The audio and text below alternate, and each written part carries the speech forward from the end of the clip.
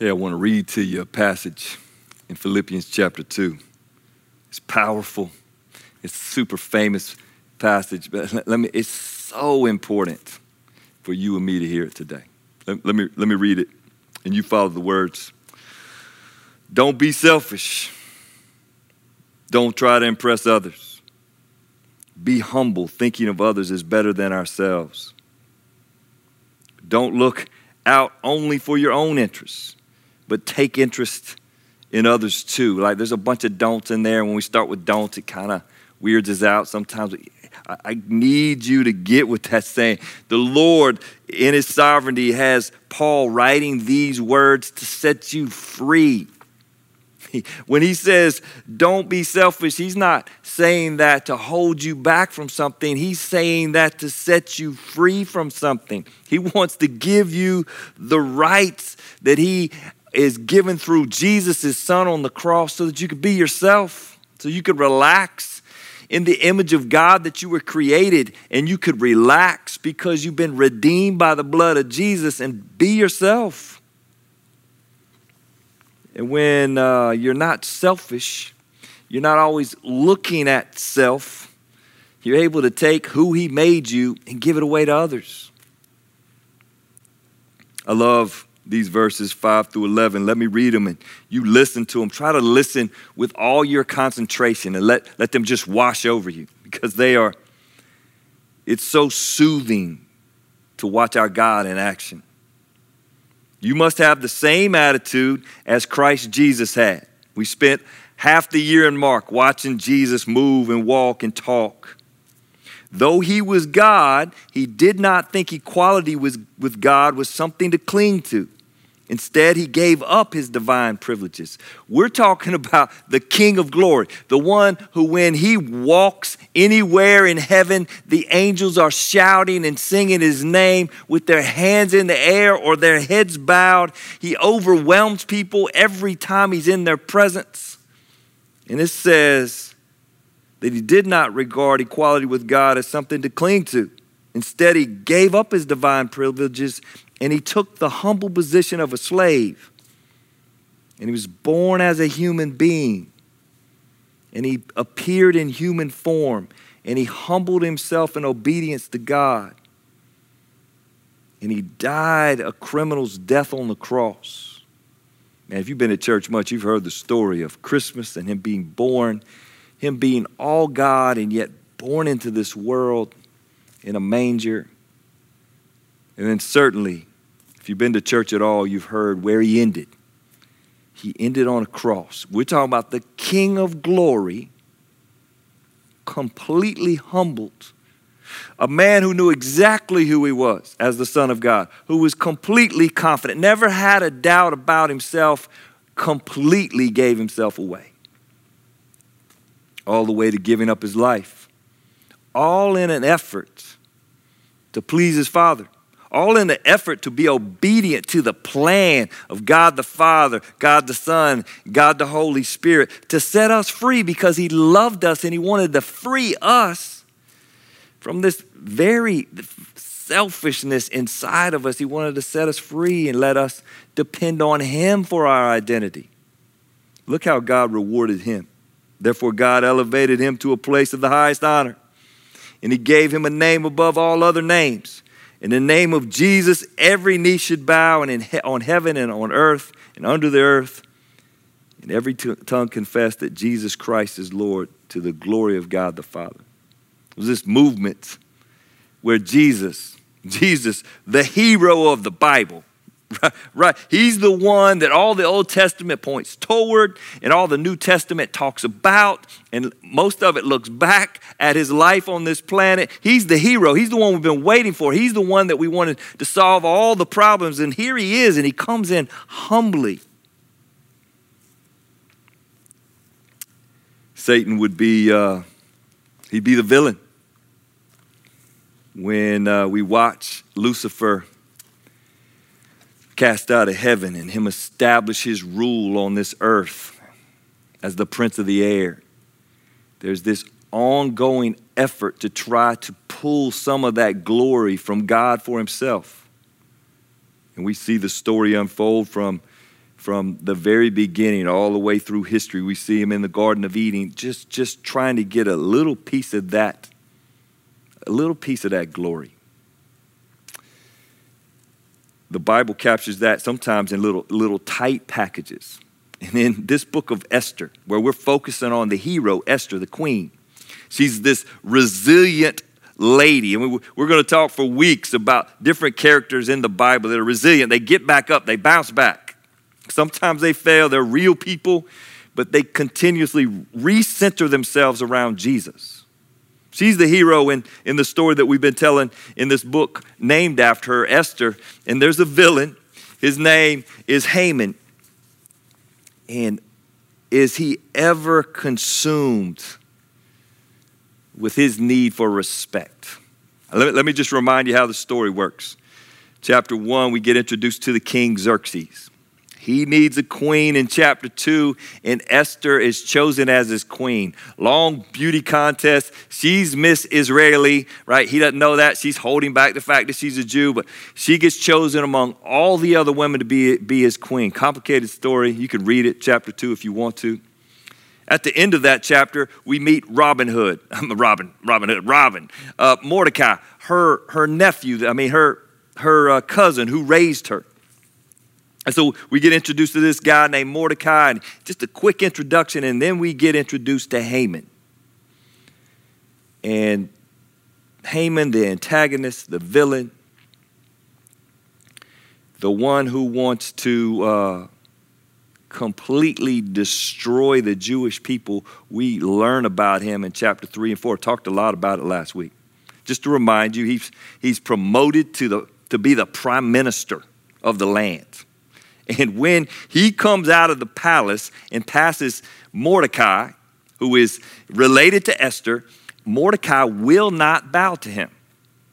The king has commanded that everybody bow to the prime minister. Culturally, people bow to each other all the time. In our culture in the South, I grew up, you don't say yes, ma'am. My hand would get popped as a child because that's just how manners work. And so bowing was no big deal, but for whatever reason, and we would have to assume that there was a problem with Haman, Mordecai would not bow. And it just stuck in Haman's craw. It just messed with him all the time. He dwelt on it because he could not stand the fact that this one simple man didn't give him respect.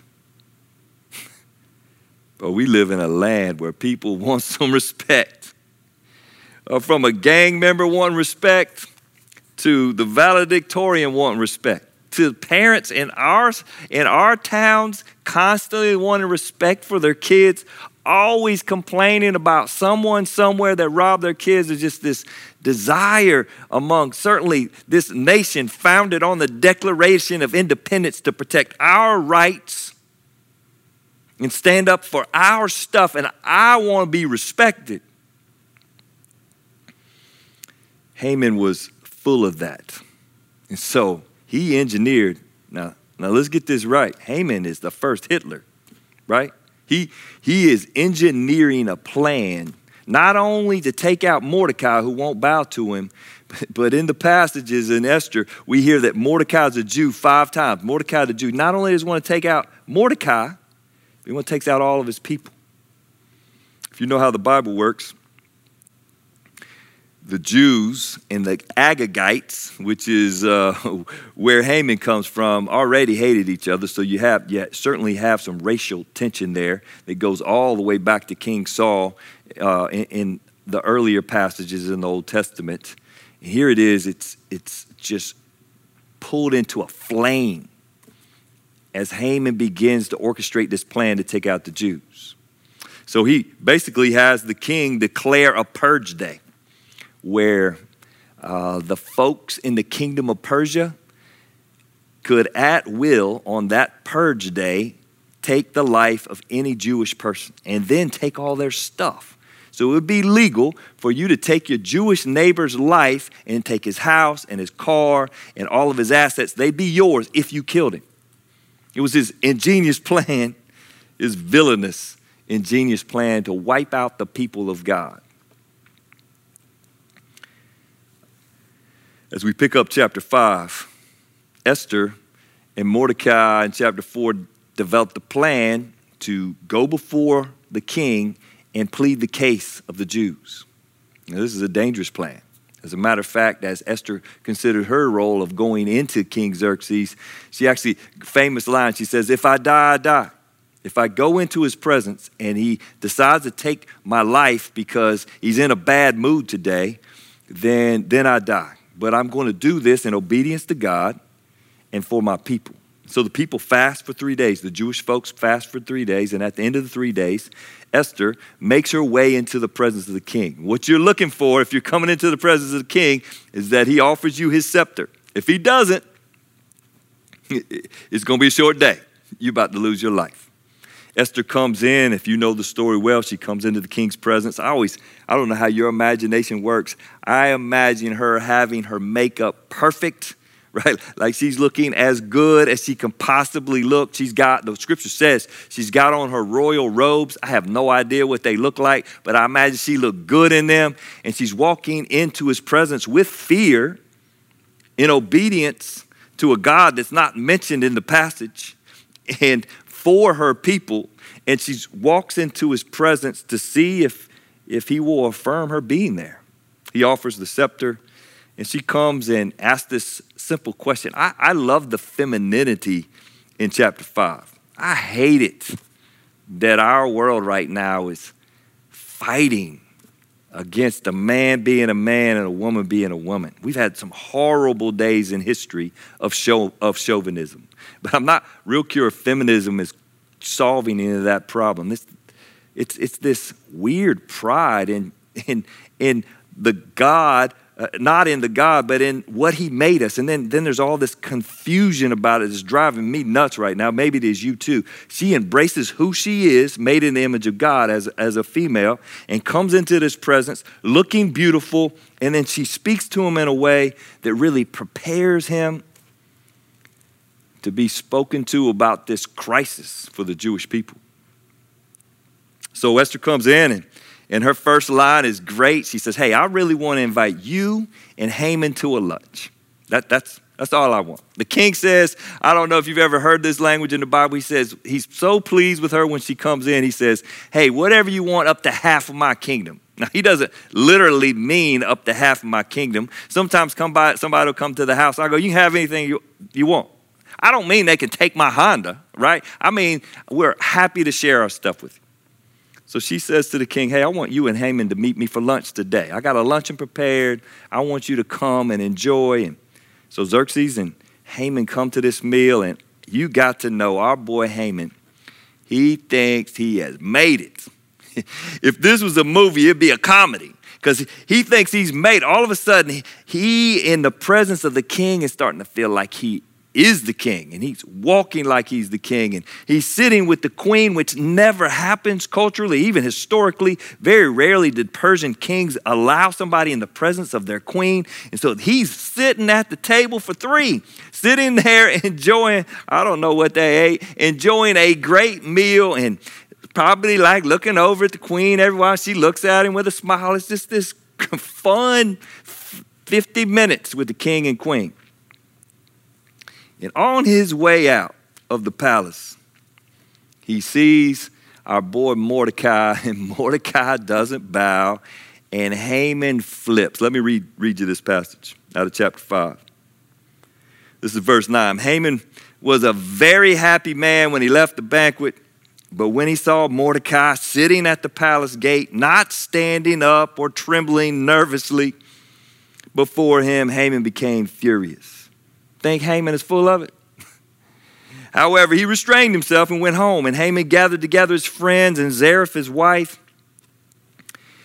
and he boasted to them about his great wealth and his many children, and he bragged about the honors of the king that the king had given him, and how he had been promoted over all the other nobles and officials. You got any friends like this? They name drop and they tell you stories about how they ran a 3.8 when they were in high school. It's comical to watch. And for the reader, for the ancient reader, they're reading this story and they're feeling this tension for the Jewish people and certainly the danger that Esther's in. And here's Haman. He is just talking so much smack. You're annoyed as a reader. You want to go get him. You know the movie when you're watching it and the villain continues to grow in power. You want to jump into the screen and handle it or do something. Somebody do something. Then Haman added, and that's not all. Queen Esther, again, name drop, invited only me and the king himself to the banquet she prepared for us. And she's invited me to dine with her and the king again tomorrow. And he added, but this is all worth nothing as long as I see Mordecai the Jew sitting there at the palace gate. So Queen Esther, in her genius, invited them to a meal, kind of buttered them up, pun intended, and then invited them to another meal. Often wise to push something out and really time it just right. And she, feeling out the moment, perhaps God spoke in and told her to wait a day. Perhaps she just really understood the situation based on wisdom and wanted to wait a day. Perhaps something happened at the lunch where she felt like, hey, this isn't the time to tell the king about what Haman's done. So she pushes it off a day, and it's beautiful story writing, right? So Haman's wife, Zeresh, very sweet lady as you're about to see, and all of his friends suggested, set up a sharpened pole that stands 75 feet tall. And in the morning, ask the king to impale Mordecai on it. When this is done, you can go on your merry way to the banquet with the king. Just straight up evil. His wife says, hey, how about don't just get him impaled, put him on a 75-foot pole so that he'll be up above all the trees and everybody around can look up and see what happens to somebody that won't bow down to your greatness, Haman.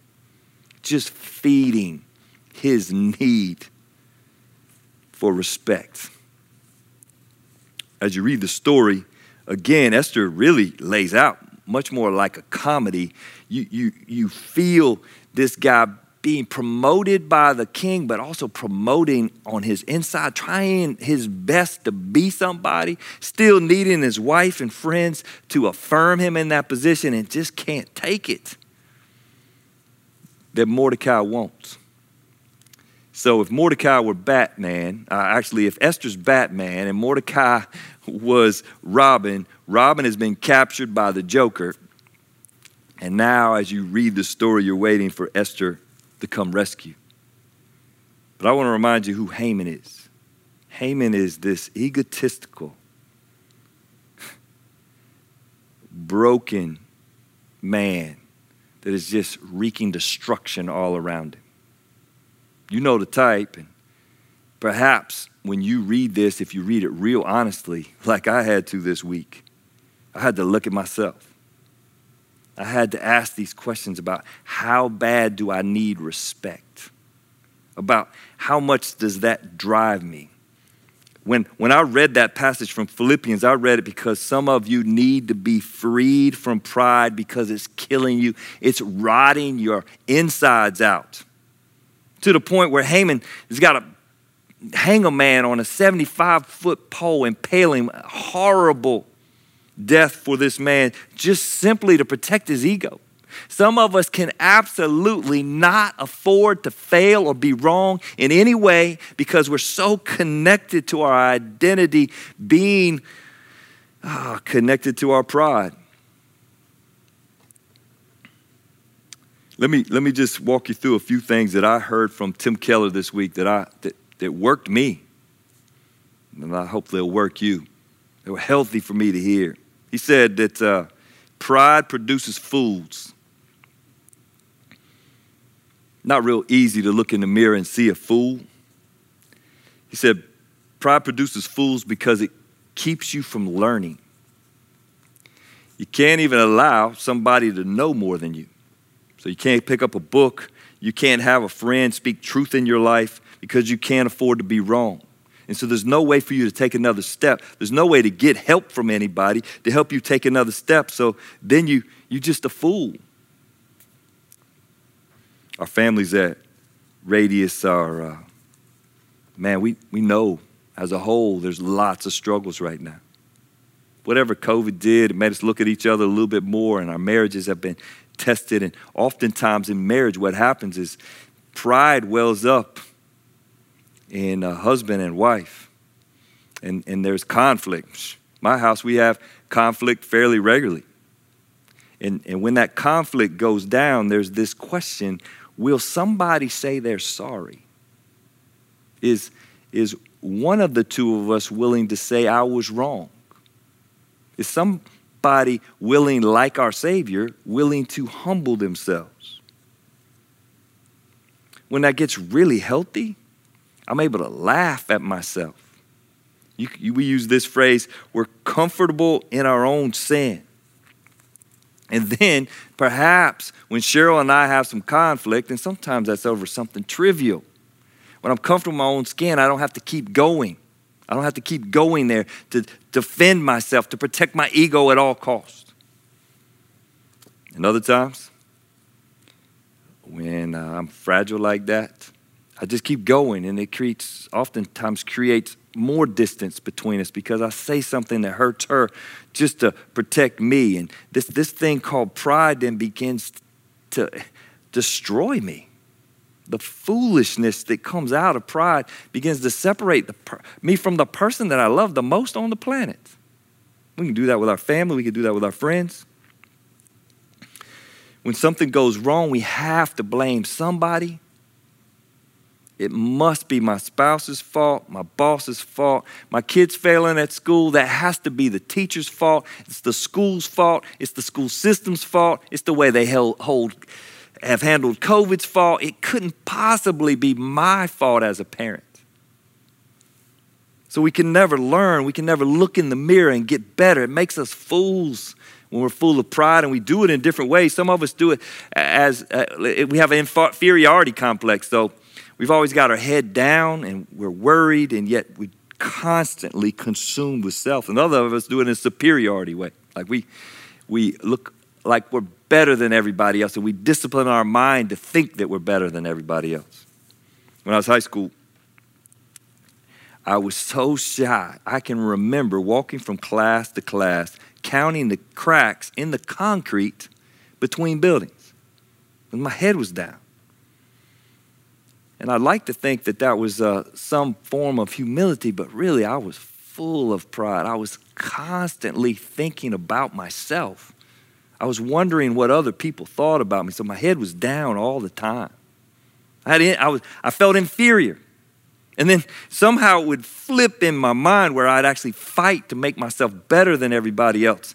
And then when I went to college, I still remember watching this guy walk across the campus. He looked just like me, and he had his head up, and he actually was like he was cocky. He was looking around at everybody like he was better than them. I was like, that's way better than what I'm doing. So I just started to walk like he walked. I added a little strut to the deal, and I looked people straight in the eyes. I disciplined myself to do that. And the next thing you know, I just flipped it. I went from an inferiority complex to, if you can have one, a superiority complex. And I thought I was better than everybody else. It felt better than having my head down all the time, but it didn't solve anything in my soul. It was this deep need to be recognized by man one way or another. So I was constantly reviewing myself. It can get away from you in all sorts of ways. Man, I'm reading these passages and we're looking at this story about Haman so that you and I could flee from this ugly pride. Man, well, we've seen our nation be divided over people so full of it, because they don't know who they are. You and I, based on this passage in Philippians and then watching this story unfold, we know the God who is all glorious, who has every reason to be proud, who actually glory just comes to because of his greatness, and the Son is humble and free. And he offers us that freedom. Keller says that pride is just straight up evil. That was kind of strange because I don't think of my pride as evil a whole lot. But then he walked down this list. that I thought was really good. Pride creates bitterness. If you know somebody who's angry all the time, get a little older, they call them grumpy old man. Often, they're full of pride. They're looking at decisions that other people make and they're saying, I'd never do it that way. There's this constant evaluation. They're constantly calculating their own ego, really. And it's real easy to shoot at whoever's in authority at whatever level and say, I would make a decision even though they can't figure out their own lives. I read this story. It was crazy of a man. He was a carpenter, and he and his wife, just the conflict continued to grow. The division continued to go, and he could not be the man of the house and say that he was sorry.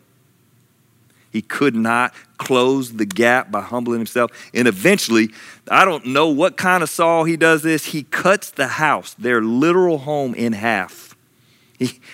True story. Cuts the house in half. I'm sure then he had to reframe the wall. I don't even know exactly how he did it, but he cut the house in half to keep. He wasn't going to get divorced, right? Because you can't do that. But in his pride, he never wanted to see her again because he could not afford to be wrong. And so that bitterness ate away at his soul and destroyed him. Some of you are just overwhelmed with worry, deep fear. Matter of fact, if your friends use one word to describe you, they would say you're a worrier. I'm going to tell you, worry comes from pride. It comes from the idea that you could control every situation. Some of our parents at Radius, that we have been taught to control every situation. And if little Jimmy, little Johnny, if they fail, then that's a reflection on us. So we try to control the whole thing. So sometimes we do that by hiding them away and not let them be exposed to anything. Sometimes we do that by not letting them drive anywhere in the zip code, much less other zip codes. And sometimes we do that by sticking our head in the sand and hoping nothing bad happens and not participating in their lives in a really valuable way. We do all of that oftentimes because we're proud. And we worry and we can't control it. So the coach has got to be wrong. I need to put a tracker on the car. It's got this long list of things that come out of our pride. It's where racism comes. The foolishness of being proud of our skin color. It's where imperialism comes from. Nationalism can get out of control this way to the point where we think of others as less than ourselves. It just doesn't match with the scripture. Nothing wrong being proud of who you are, where you're from, or proud of your family name. There's nothing wrong with that until it flips the script and you can't love others who are outside. And all of a sudden it becomes destructive. And Haman takes it all the way to the end. Let me read you a little bit more. The king wakes up in his sleep after Haman plans to impale him on a 75-foot pole. Try not to think about that too much. The king wakes up in his sleep that night. And he asks, you got help all the time when you're the king. He asks the help to read him a story. So he goes back into these chronicles and he reads a story that was recorded in chapter 2 of Esther about Mordecai turning in 2 servants. They were actually guards that were going to assassinate Xerxes. So he reads the story. Instead of Xerxes going to sleep, he wakes up and he goes, what do we do for this guy named Mordecai? Did we give him a reward? He's got to get a reward. And while he's talking to the servant who's reading, Haman shows up in the outer court, which to me, like if you're watching the comedy, all the tension was in the last chapter when you're talking about a 75-foot pole and you're picturing Mordecai on it and all the Jewish people are wiped out. And here, all of a sudden, in chapter 6, the king wakes up, he's having this dream, and he wants to reward the one who turned in the crooks. And so the assassins. In verse 6, verse 5, it says, so the attendants replied to the king, Haman's out in the court. Bring him in, the king ordered. So Haman came in. The king said, what should I do to honor the man who truly pleased me? And as Haman talks, I can imagine the ancient audience is reading this passage and just straight up laughing out loud. Listen to what Haman says. Whom would the king wish to honor more than me? In his own heart, he says. So he replied, by the way, anybody heard the song, He's So Vain, he probably thinks this song is about him. That's Haman. That's what's going on right now. This got to be about me. So he replied, if the king wishes to honor someone, he should bring out one of the king's own royal robes, which would mean that the king delighted in him. It seems like this poor, broken, arrogant man wants somebody to delight in him so bad.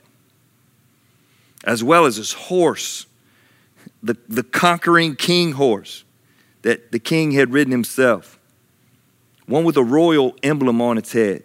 And let the robes and the horse be handed over to one of the king's most noble officials, someone I'm sure he had in his mind, some noble official that he really wanted to rub his face in the mud. And let him see that man whom the king wishes to honor is dressed in the king's robes and led through the city square on the king's horse, and have the officials shout as they go, this is what the king does for someone who he wishes to honor. And the king says, excellent. Quick, take the robes and my horse and do just what you said to Mordecai the Jew. And the crowd, if this was a movie, would erupt in laughter as Mordecai has to go put the king's robes on Mordecai.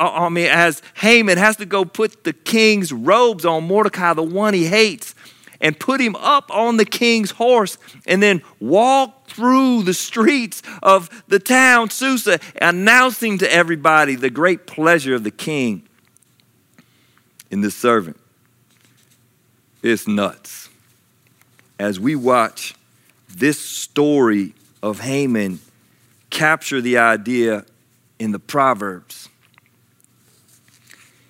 that affirm this truth that was spoken of in Philippians, that humility is super underrated. It's the way God created us to be. He created us to take pride in him. He's the King of glory. And so in Proverbs, he says that pride comes before the fall. Man, I don't know about you, but I've lived that. You see it consistently on the news feed, on the sports feed. You see it on your job. You see it in relationships, that pride comes before the fall. And very quickly in this comedic story of Esther, this guy Haman, who is elevated all the way to the top as the prime minister. People bow to him as he walks the streets. And now he's walking Mordecai through the streets. And people are praising him. And his fate is sealed. Esther invites Haman back to another meal. Haman knows he's in trouble. He comes to the meal, and Esther, for a second time, sits with him and King Xerxes, and I'm sure they have a similar conversation, but brief, right? As they start to eat. The scripture unpacks in chapter 7 this interaction. And the king is just kind of desperate to figure out, why does Esther want to keep doing this? I'm sure he is taken by her personality, by her appearance. He asked her again, why do you keep doing this? I'll give you half the kingdom. What do you want? And the queen very carefully comes before the king. As a matter of fact, she starts her response, if I have found favor with the king. And then she brings up the fact that she's a Jew, something that she's hidden for years.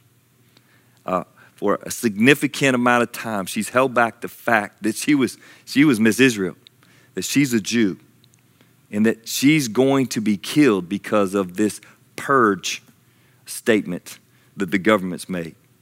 Verse 5 reads like this: who would do such a thing, King Xerxes demanded? Who would be so presumptuous to touch you? And you can imagine him shouting at the table, maybe standing up and slamming his hands on the table. Who would possibly think that they could take out the queen because she's a Jew, the one who he's so in love with? And then Esther replied, verse 6, This wicked Haman is our adversary and our enemy.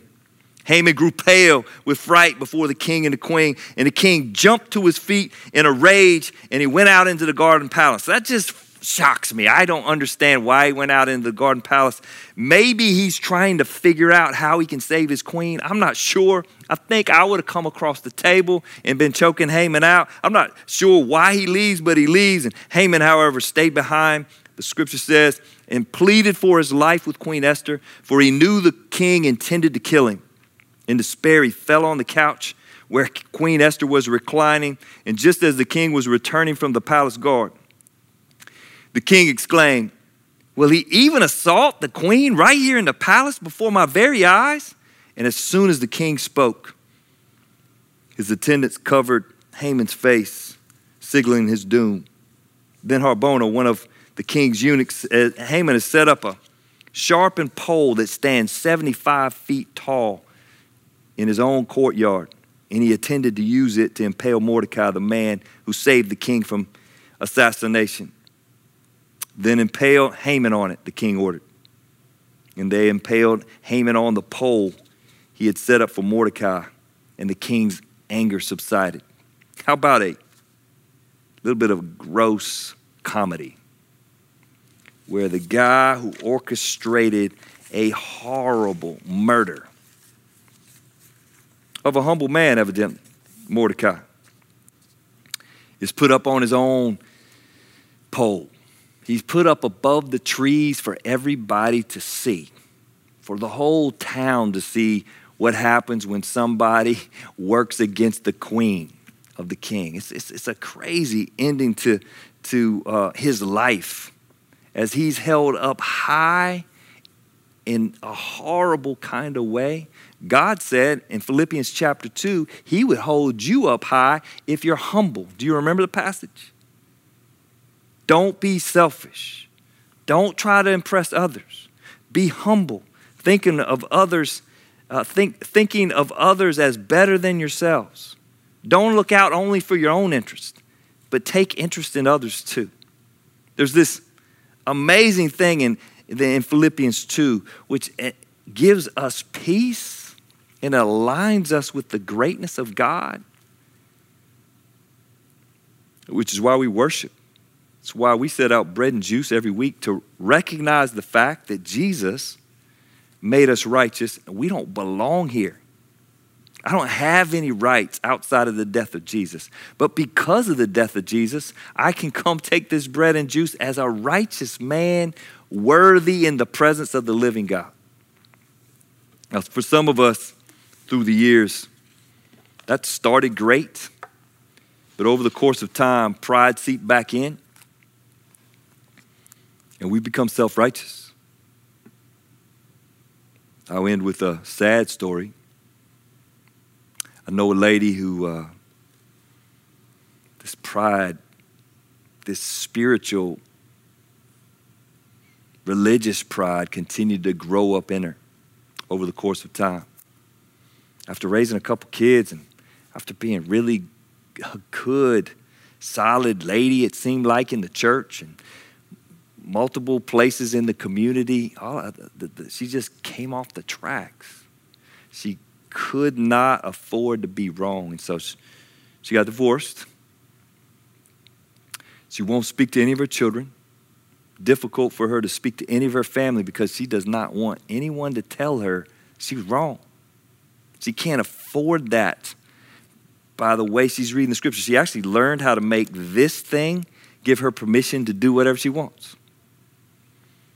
So when we talk about pride, you can't just put the God stamp on it or the Bible stamp on it, because some of the ugliest pride on the planet is carried out by religious folks. As they take what God taught them, sometimes it started in a really good way. And then over the course of time, as the flesh began to win on their insides, they began to lord it over other people. And then eventually they cannot afford to be told that anything's wrong, because it undermines their identity in religion, not in the living God. Let me pray. Jesus, thank you for this book. Story of Haman gets in my business. Lord, I'm sorry for the times when all my thoughts are wrapped up in me and I'm selfish. Either worried about what other people think about me or not worried at all, in the sense that I could care less what other people think. You know me, Lord. You know my insides. And I am thankful, Jesus, for you and for your death on the cross and for giving me a new identity. Jesus, for your modeling of what it looks like to be a humble man and the life that comes from humility. I want to continue to grow that way, Lord. Pray that for Radius, that in our community we would grow that way, that we'd be servants to others. And that even the way we meet and the stuff that we do, that we could have a healthy kind of family culture pride, but not a competitive, down-looking attitude. Keep working on us, Lord. We trust you. In Jesus' name, amen.